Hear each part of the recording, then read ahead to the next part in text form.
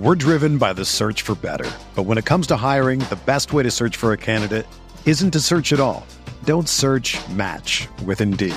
Indeed is your matching and hiring platform with over 350 million global monthly visitors, according to Indeed data, and a matching engine that helps you find quality candidates fast. Ditch the busy work. Use Indeed for scheduling, screening, and messaging so you can connect with candidates faster. Leveraging over 140 million qualifications and preferences every day, Indeed's matching engine is constantly learning from your preferences, so the more you use Indeed, the better it gets. Join more than 3.5 million businesses worldwide that use Indeed to hire great talent fast. And listeners of this show will get a $75 sponsored job credit to get your jobs more visibility at Indeed.com/Blue Wire. Just go to Indeed.com/Blue Wire right now and support our show by saying that you heard about Indeed on this podcast. That's Indeed.com/Blue Wire. Terms and conditions apply. Need to hire? You need Indeed.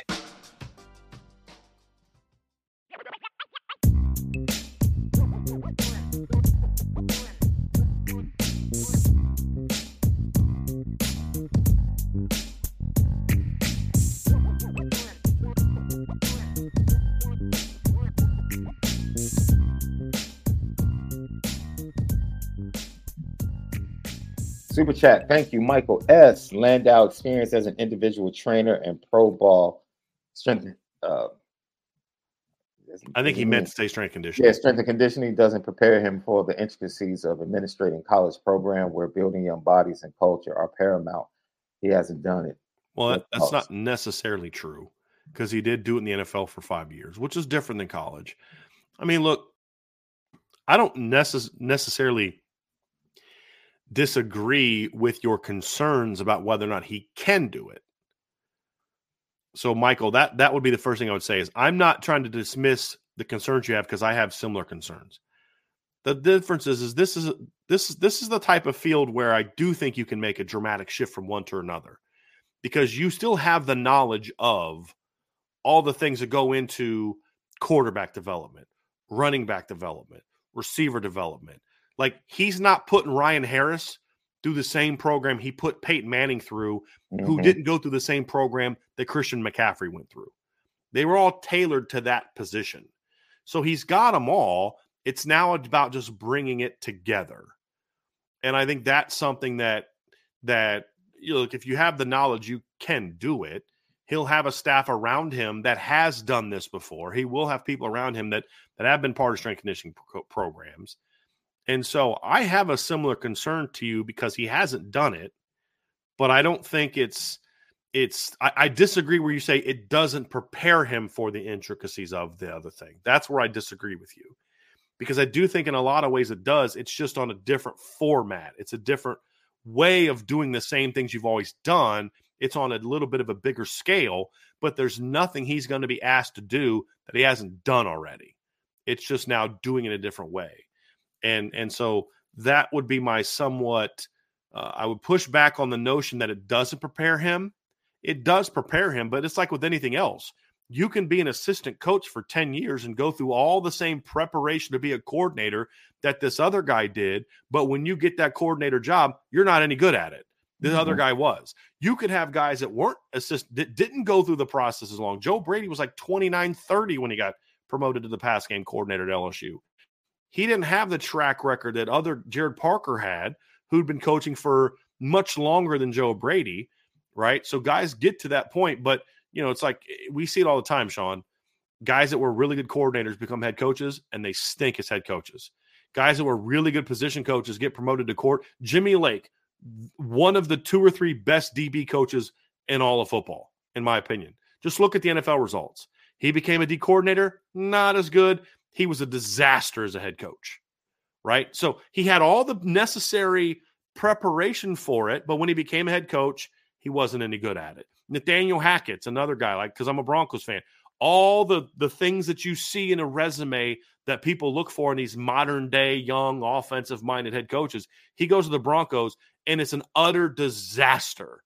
He had all the things you would think prepare you for that job, and he was a failure at it. The point being is if you have the chops, you have the chops. There's different pathways to get somewhere. There's nothing he's done as a strength coach, either with the Broncos or in his private life, that's going to be that is going to be something where it's like, I don't know how to deal with running backs. I don't know how to deal with quarterbacks. I don't know how to train DBs, right? He knows all that. Now it's about formatting it over a year-long period where he's always kind of had, okay, I've got this part of the year, I've got that part of the year. But as a personal trainer, he would tell guys, hey, this is what you need to be doing in season, this, even though he may not have overseen it. So I think he's done everything he needs to prepare him for the job, but it doesn't mean he's going to be good at the job. That's the difference. We don't know that till he does it.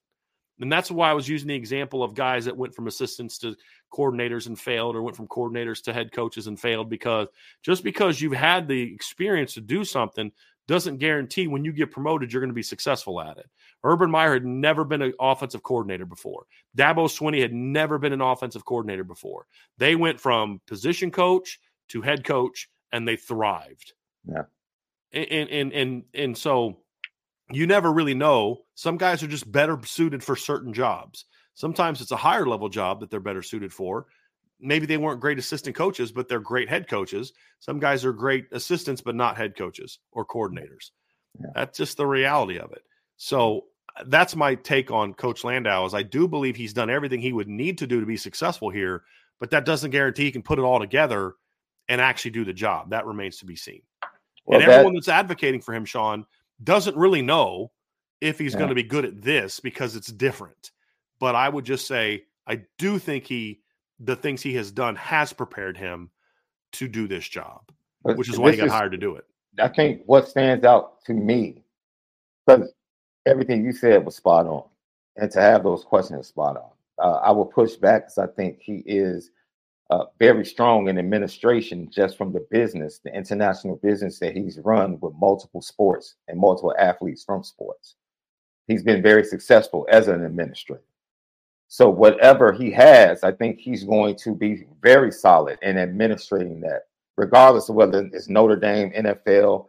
He has shown that he can administrate. Now, the biggest question for me is going to be, he was brought in because this is Marcus Freeman's vision. That's why he's at Notre Dame. This isn't like he didn't sell himself. This is a vision that Marcus Freeman has for strength and conditioning, the next level he wants it to go to. For his knowledge, this is for the knowledge of Marcus Freeman, so he can feel connected to strength and conditioning. And this is something that just didn't pop up. This is something that he's been looking at, over the course of 2 years, to say this is where the program needs to go. So within that, if he went out and found the best guy, according to him, then I feel pretty confident that Loren Landau is going to be able to install something that's going to be beneficial. We're driven by the search for better. But when it comes to hiring, the best way to search for a candidate isn't to search at all. Don't search, match with Indeed.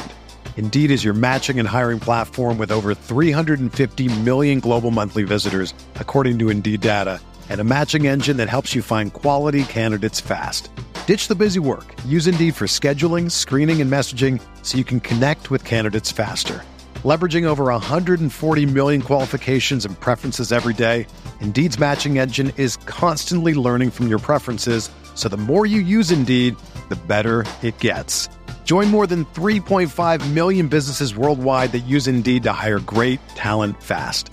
And listeners of this show will get a $75 sponsored job credit to get your jobs more visibility at Indeed.com/Blue Wire. Just go to Indeed.com/Blue Wire right now and support our show by saying that you heard about Indeed on this podcast. That's Indeed.com/Blue Wire. Terms and conditions apply. Need to hire? You need Indeed. When you need mealtime inspiration, it's worth shopping Kroger, where you'll find over 30,000 mouth-watering choices that excite your inner foodie. And no matter what tasty choice you make, you'll enjoy our everyday low prices, plus extra ways to save, like digital coupons worth over $600 each week. You can also save up to $1 off per gallon at the pump with fuel points. More savings and more inspiring flavors make shopping Kroger worth it every time. Kroger, fresh for everyone. Fuel restrictions apply. On the back end, the most important thing for me is going to be recovery. Recovery. Because his core and what he believes lends itself to recovery time from injuries being cut to a lesser percentage. That's huge for me. So, okay, Jaden Greathouse, Jaden Thomas twist their hamstrings. They're not missing 4 to 5 weeks. Now it's a 2 to 3 week thing. And if we see that type of improvement, then that's a pretty darn good hire. But recovery also makes you not have that many. Proper recovery prevents you from, like, the best strength coaches. And again, I don't know how they get there, but I know what the end result needs to be. The end result is your ability to get players to recover from tough times, fall camp, post game, tough practices, whatever, prevents you from having all those soft tissue injuries. And was clearly an issue this year. And it wasn't just a receiver, but receiver is where it hit the most. The recovery process was flawed. I don't know how, I don't know why. The recovery process was flawed, which is why, because those things basically, to make it something complicated a little, it basically comes down to it's an overworking type of deal. You're more vulnerable to certain things. It's not the only reason, but you can overextend something and pull it that way. But a lot of it, those type of things, when it's problematic throughout a position group, it's because your players aren't properly healing before they're going back out there and working at a level that's beyond what they should be working at based on where they are in their recovery process. Don't you think, like, even this spring, you and I will have conversations from this spring, and we're like, dude, what are they down to right now at safety? Remember that? Like, early in camp, like Thomas Harper kept having the same reoccurring issues. Like, Ben Minich is playing with the ones, and it's like, yo, what's going on with the injuries? Right. And like, those are things that Marcus Freeman is watching. Like, dude, this early in the spring, and I'm dealing with this. My ones really can't even get a run. Right. And I think that's eventually, without us knowing everything, but I think his vision led him to Lauren Landau. And now we'll get to see, if we can get the results. Like, because I think most people are like, okay, can he put weight on Amir? Like, can Amir I can get weight and keep weight? Can this guy get this? Can this guy get that? I'm going to be watching recovery a lot. Like, yo, are these guys, because injuries are a part of the game. Yep. Like, you can't avoid injury, but recovery is going to be really important. That's absolutely. T Guns, thank you for the mailbag. Should I break out my dancing shoes for later today? We got to start putting shifts up back on the where we're not going to. I don't think we're going to do. We'll see. I don't think we're going to do that because just there's a lot of reasons why, but I can't get people to not try to guess, and then it creates this.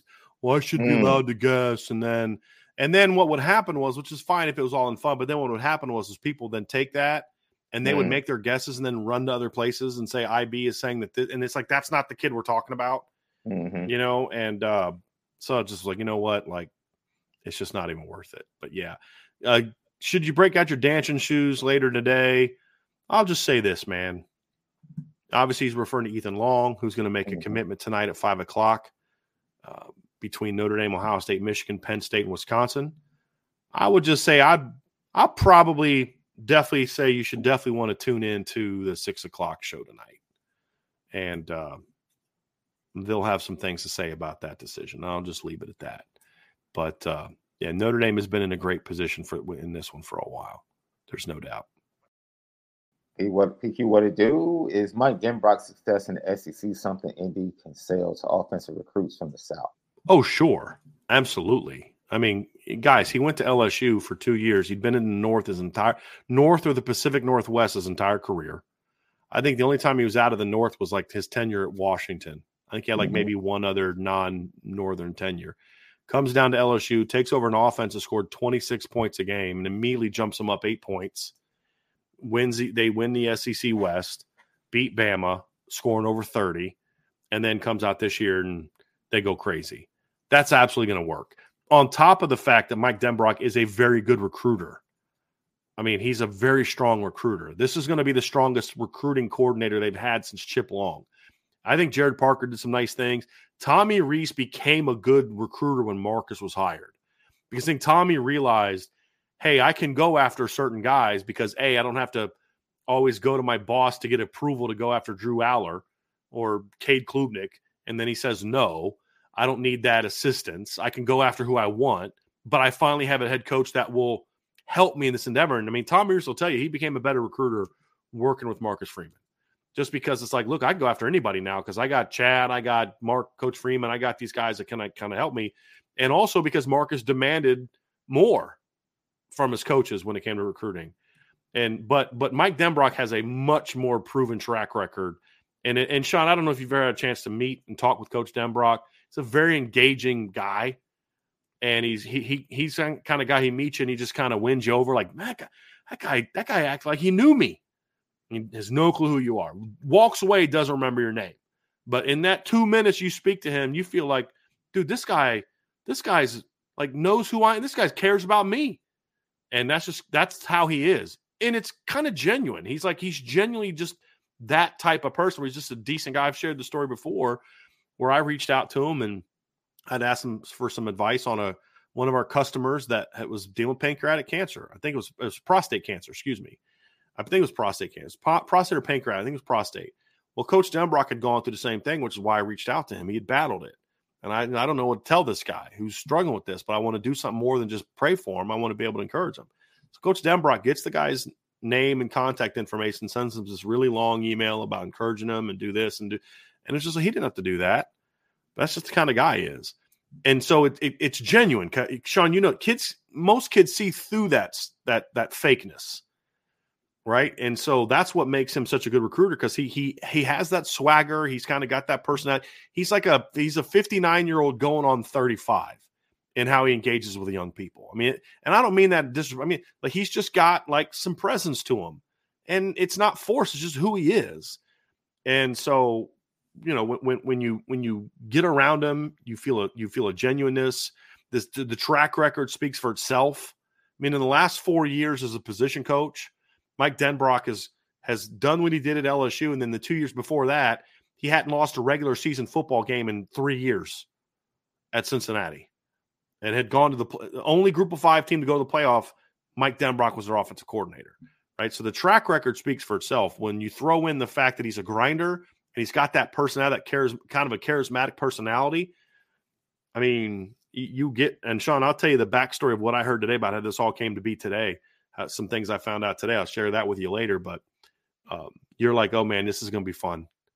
This is going to be really fun. Having him and Marcus Freeman and Chad Bowden and all these guys on the same recruiting staff, Mike Mickens, goodness gracious. And Al Washington, who was a year ago was one of my question marks on the recruiting trail.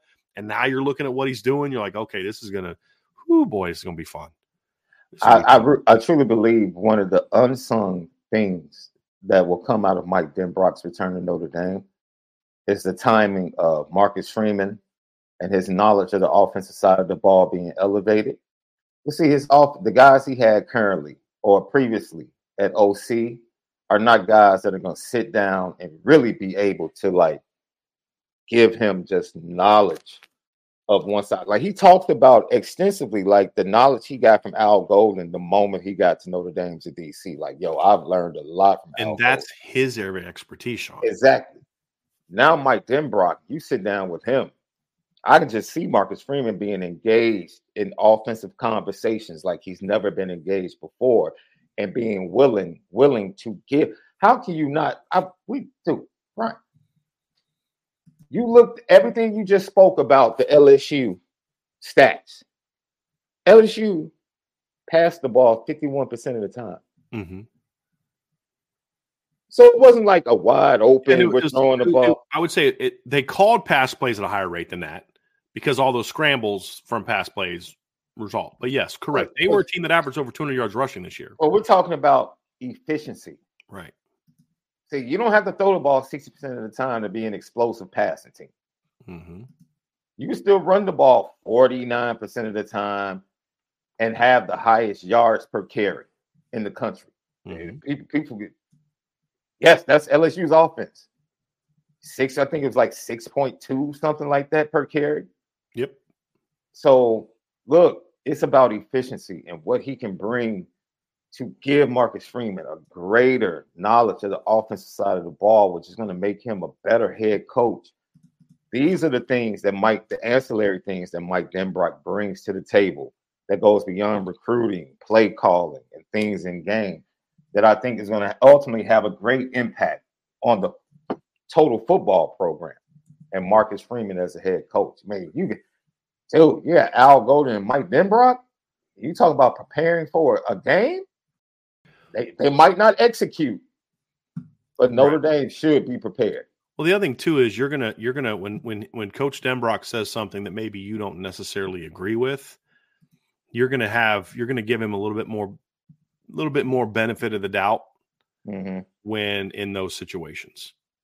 That's also part of it, and so you that's also where the experience comes into play, Sean. Because Coach Freeman say, "Hey, I want to do it this way." Coach Parker, Coach Reese may say, "No, but you don't have the track record to convince me otherwise." I know he does, right? And so that'll be part of it too. But he's also a team player.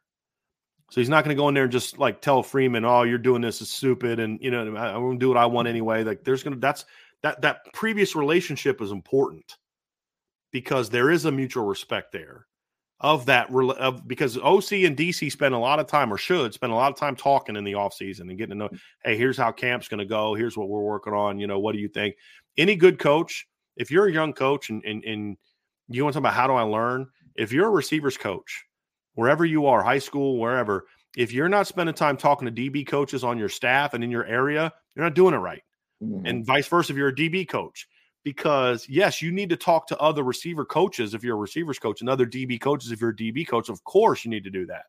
But you also need to be talking about the other. Al Washington talked about this in 2022. He's like, I spend so much time picking Harry Hiestan's brain about what we're doing, about what gives them problems. Like, that is so smart, right? Like, yes, I want to learn from the best O-line coach in the business because if I can do things to beat his guys, I'm golden. Right. And we may think what we're doing here works, but they know how to stop that. How do we counter it? Like, that's what I said this before. I coached with Justin Lustig for 2 years when we were both at Christopher Newport. He's now the special teams coordinator for Clark Lee at Vanderbilt. We would literally spend time in the offseason sitting down, talking ball. Hey, man, like, you guys kicked our butts last year when we do one-on-ones and getting off the line. Well, what can we do that, like, what was it? What can we do that gives you problems? How can we improve here? Or he may say, hey, to me, like, you guys are really good at, off man, beating us with this. And what are you guys doing? And do we have any tells? And you have those conversations like, yeah, okay, every time we do this, we know we can get you guys to do this. You make it easier for us. We know we can stem you this way to get the proper separation between the safety on our post routes because we know if we lean you outside, you'll keep working outside. So work on, hey, here, protect the outside, but, maybe try to force us to declare to get inside more, a little quicker to allow us to not present that gap between the outside corner and the safety. So basically, if I'm running a post route and I just go vertical here and that's safe, I've made it. But if I can stem you out here, get vertical, then go to the post, I'm now 5 yards wider. That's 5 more yards that your safety has to travel. So if you as a cornerbacks coach can say, hey, we're going to prevent them from stemming us outside this way, then we're going to be better here. And this is how we do it because this is what those receivers are being taught. These are the tells that they get from us, that we can maybe mix it up to where we show outside leverage, but actually jump inside, trick you into stemming us wider. But in reality, we want you to go wider, and so those are type of things that you do that good coaches do. So I know that Marcus Freeman and Mike Denbrock have spent a lot of time talking ball in their, 4 years together, 3 years together at Cincinnati, 4 years, 17, 18, 19, 20. They were there for 4 years. And then Denbrock was there for 6. Marcus was only there for 4 because he left and was at Notre Dame. No, actually, Denbrock was only at Cincinnati for 1 extra year after Freeman, so 5. He left in 21. So anyway, that's so there's that knowledge, that faith that, hey, I know this guy I trust this guy. If he tells me to do something, I know he's thought through it, and I know that he thinks it's going to work, and there's a reason why. And having that faith in your offensive coordinator who's done it is to me going to be extremely beneficial for Marcus Freeman. Extremely beneficial.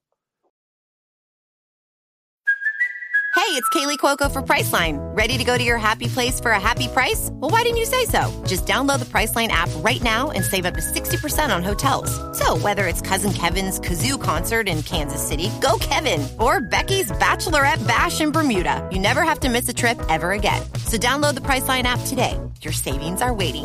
Go to your happy place for a happy price. Go to your happy price, Priceline. With threats to our nation waiting around every corner, adaptability is more important than ever. When conditions change without notice, quick strategic thinking is crucial. And with obstacles consistently impending, determination is essential in overcoming them. It's this willingness, decisiveness, and resilience that sets Marines apart. With our fighting spirit, we don't just fight battles, we win them. Marines are the constant our nation counts on to fight the unknown. And through adaptable problem solving, we do just that. Learn more at marines.com. Greg Listener, thank you. Listeman, I'm sorry. Junior, thanks for the super chat. What's up, Brian and Sean?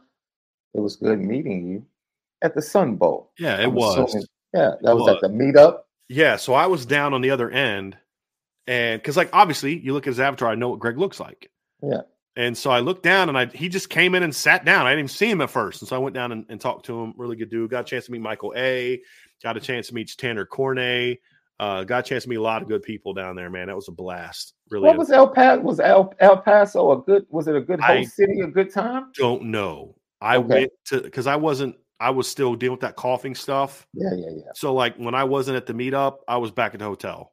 So I didn't do a whole lot, to be honest with you, while I was down there. But I had some people down there that said it was a good time. Said it was a good time. Yeah. I've heard the same thing. Yeah. It was weird looking over across the border at Juarez, and there was always something on fire. Yeah. There's always some kind of billowing. Maybe it could have just been tires being burned. It could have been, but it just was always something over there on fire. And I was like, okay, that's why I'm hanging out in the hotel. Why is the Ole Miss running back in the portal? Thank you, Tyler Evans, for the super chat. Money. That's it. Yes. I mean, it's it. Money. He wants to get a payday somewhere else, and Ole Miss isn't willing to give him to him. And I can't say that I blame him, to be honest with you. I can't. Indy Milton fan, thank you for the super chat. Are all the Pistons firing for Indy now, or are there still parts of the program you worry about? Happy New Year, Irish breakdown. Well, no, they're not firing on all cylinders yet. I mean, I still have question marks about, how good is Joe Rudolph? I know he's solid, but is he better than solid? We'll find out. How good of a quarterback's coach is Gino Guidugli? I think that's a question mark. I mean, with both guys, I like what they did with the young guys this year. Didn't necessarily love what I did with the veterans. Well, there could be a lot of different reasons why that was the case, and I don't know which one is true. So it's kind of like it's not that I think they did bad jobs. It's like it's a to be determined. Some things I like, some things I didn't like. Yeah. Can Chris O'Leary recruit the way you need him to? He's getting there, but it's still a work in progress. Can Al Golden get out of his defense in 2024 with a lot younger players what he got out of his defense in 2023, where 10 of your 11 starters were either seniors, fifth-year seniors, or sixth-year seniors. Yeah. And your only non-senior or older was Benjamin Morrison, right? So you're going to be much younger next year. You're going to be younger at linebacker. You're going to be younger in the secondary than you were this year. Can he get the same out of it with a younger group? I'm optimistic he will, but I'm saying, like, that's a question that still needs to be answered because we haven't seen him do it.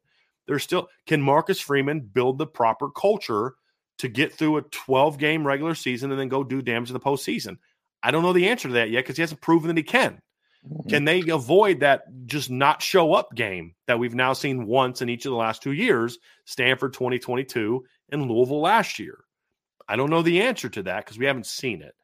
I'm optimistic he can do it. I believe he's got the chops to do it, but I got to see it. So there's still some things that they've got to prove this year that are question marks.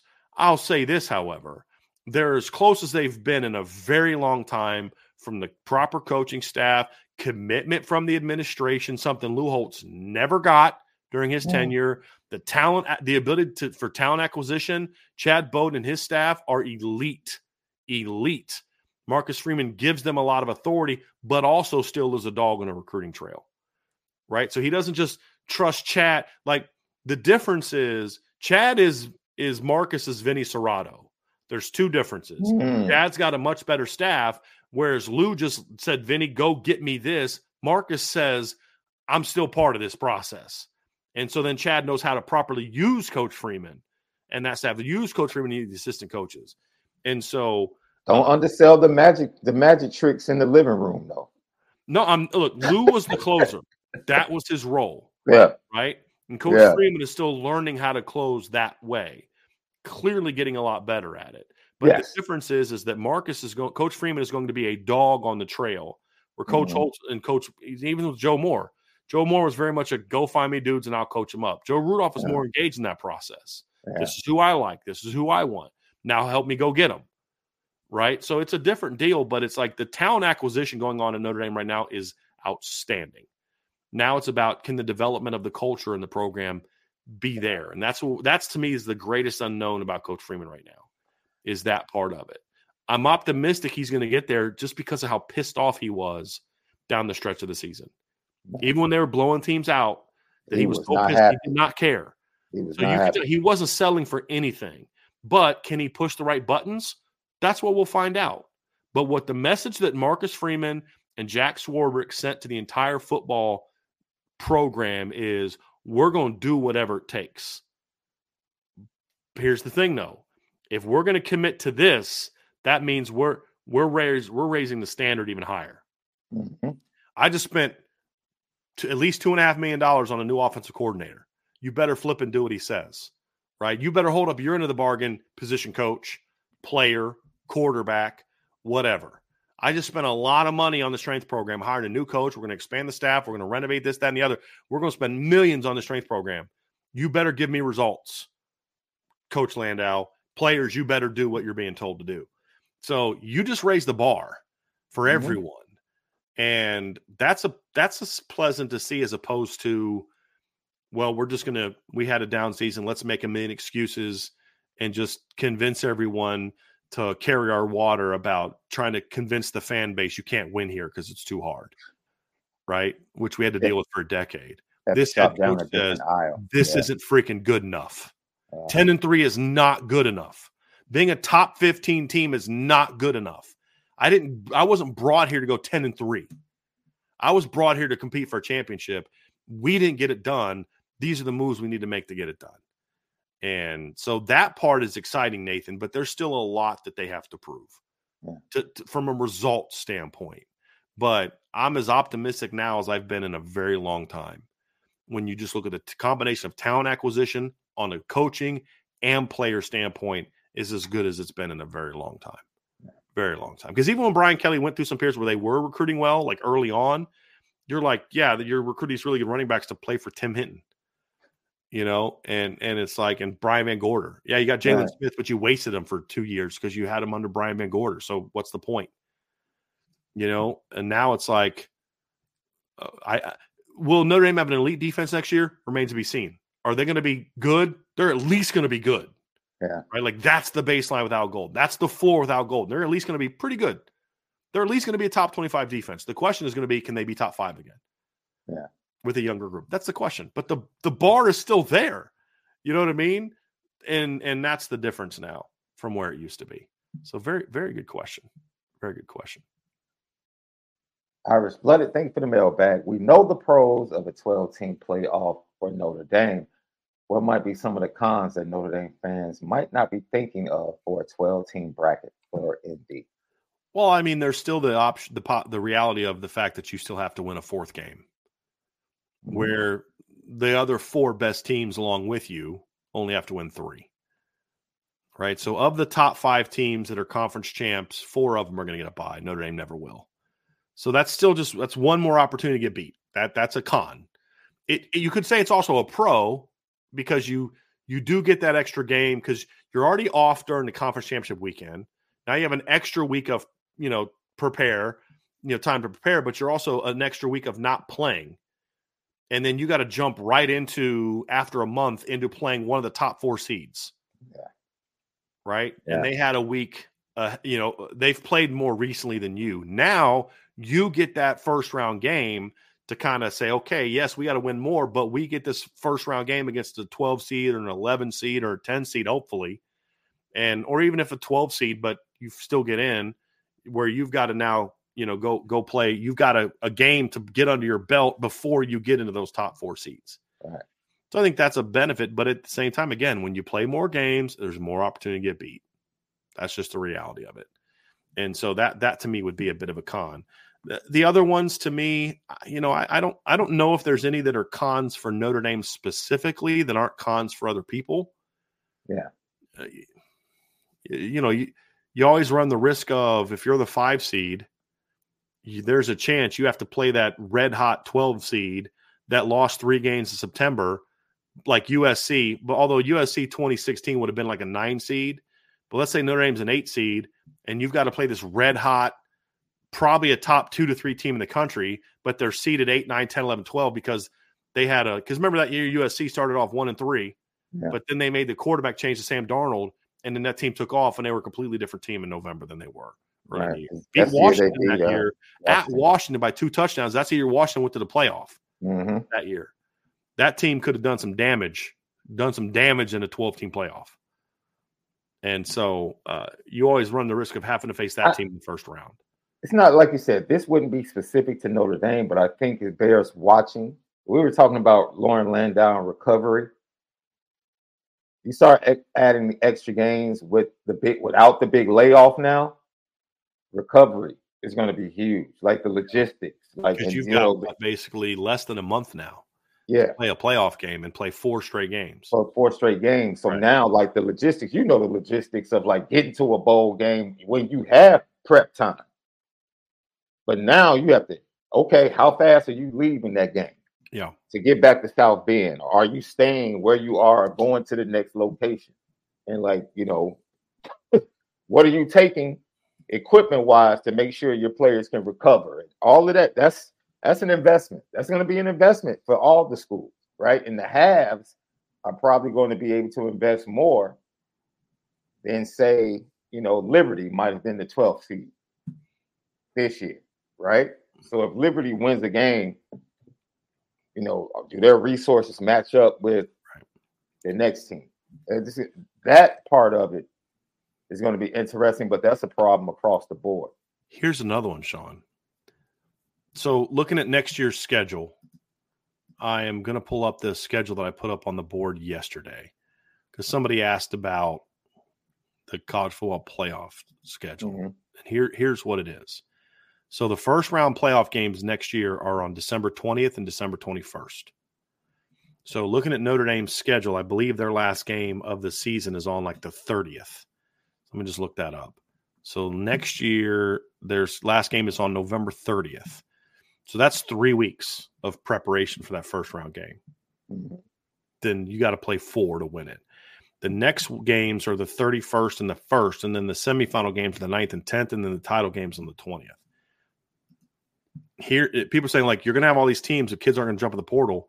Yeah, this is going to get interesting because now you're talking about the last 2 games are going to be played between January 9th and January 20th. There's going to be schools that are starting classes before the championship game is played.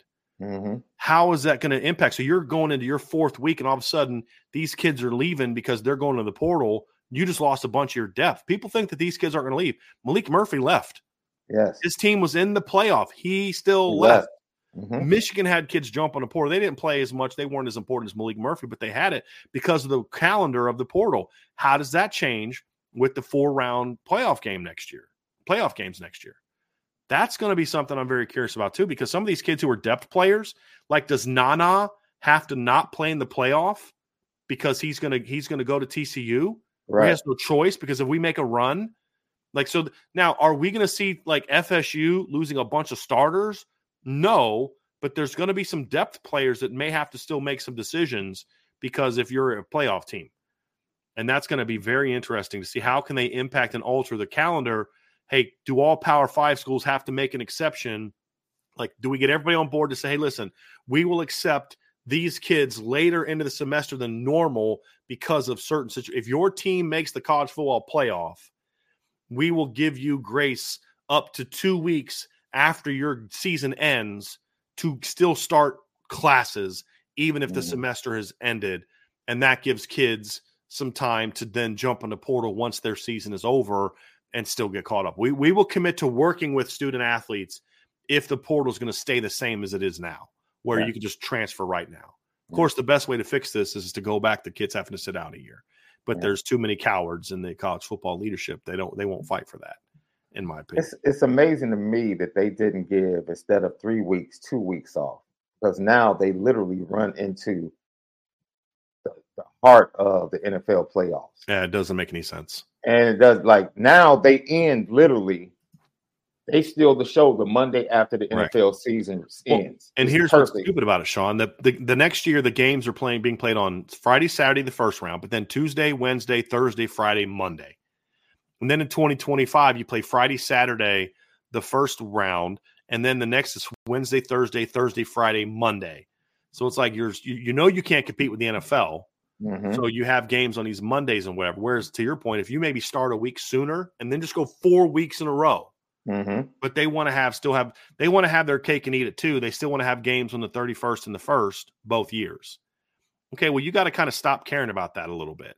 You shouldn't have 12 days between the first round and the quarterfinals in 2025, and then there's only 8 days between the quarters and the semis, and then now there's 11 between the quarters and the championship game. That's stupid scheduling.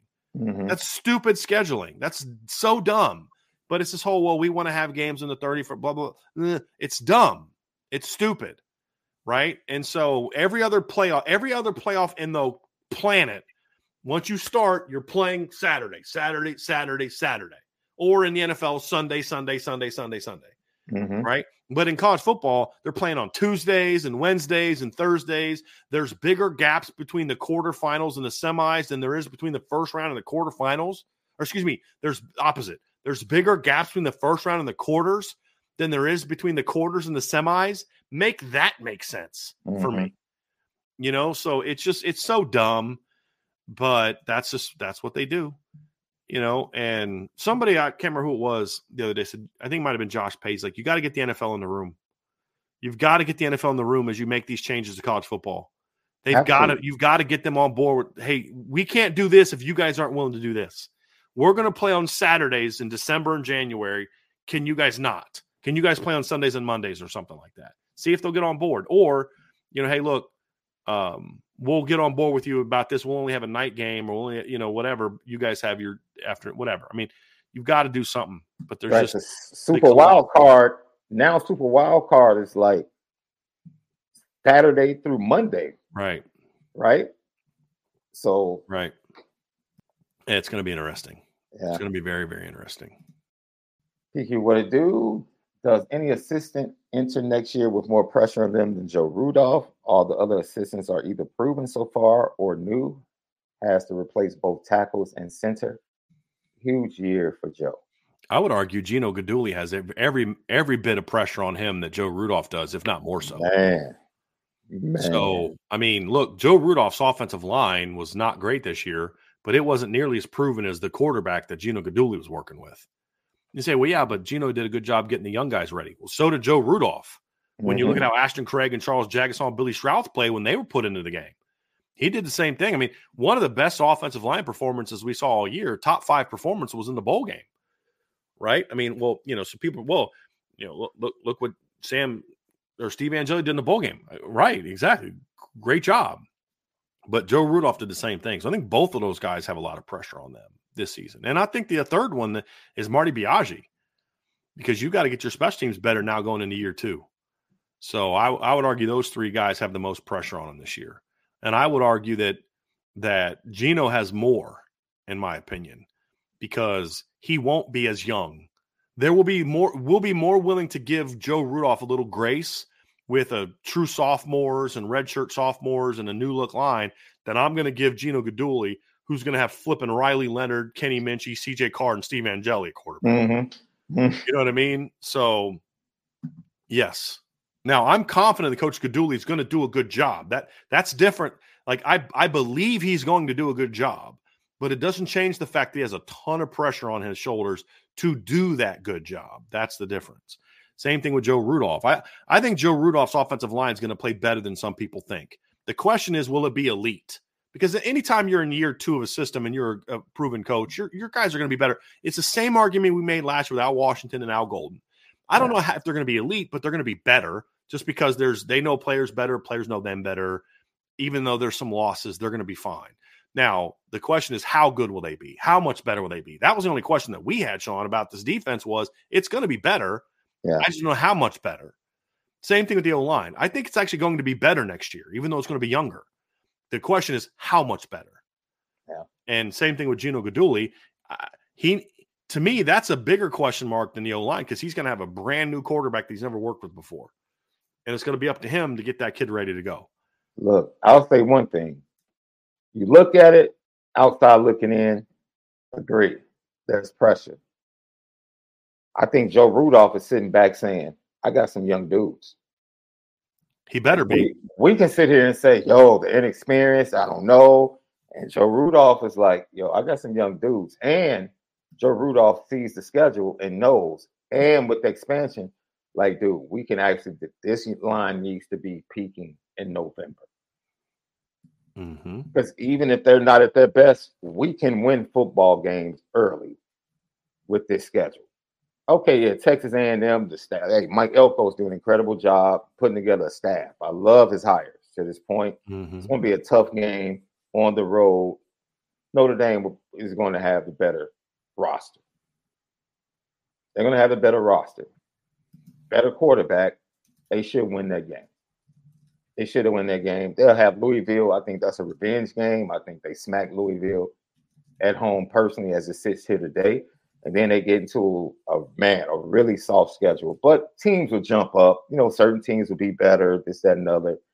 That's the way it plays out. But I just really think Joe Rudolph, they're not like one of the biggest questions to me.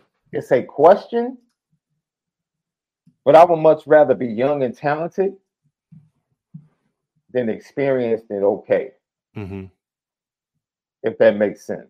Like, give me young, talented player rather than experienced, okay player. Yep.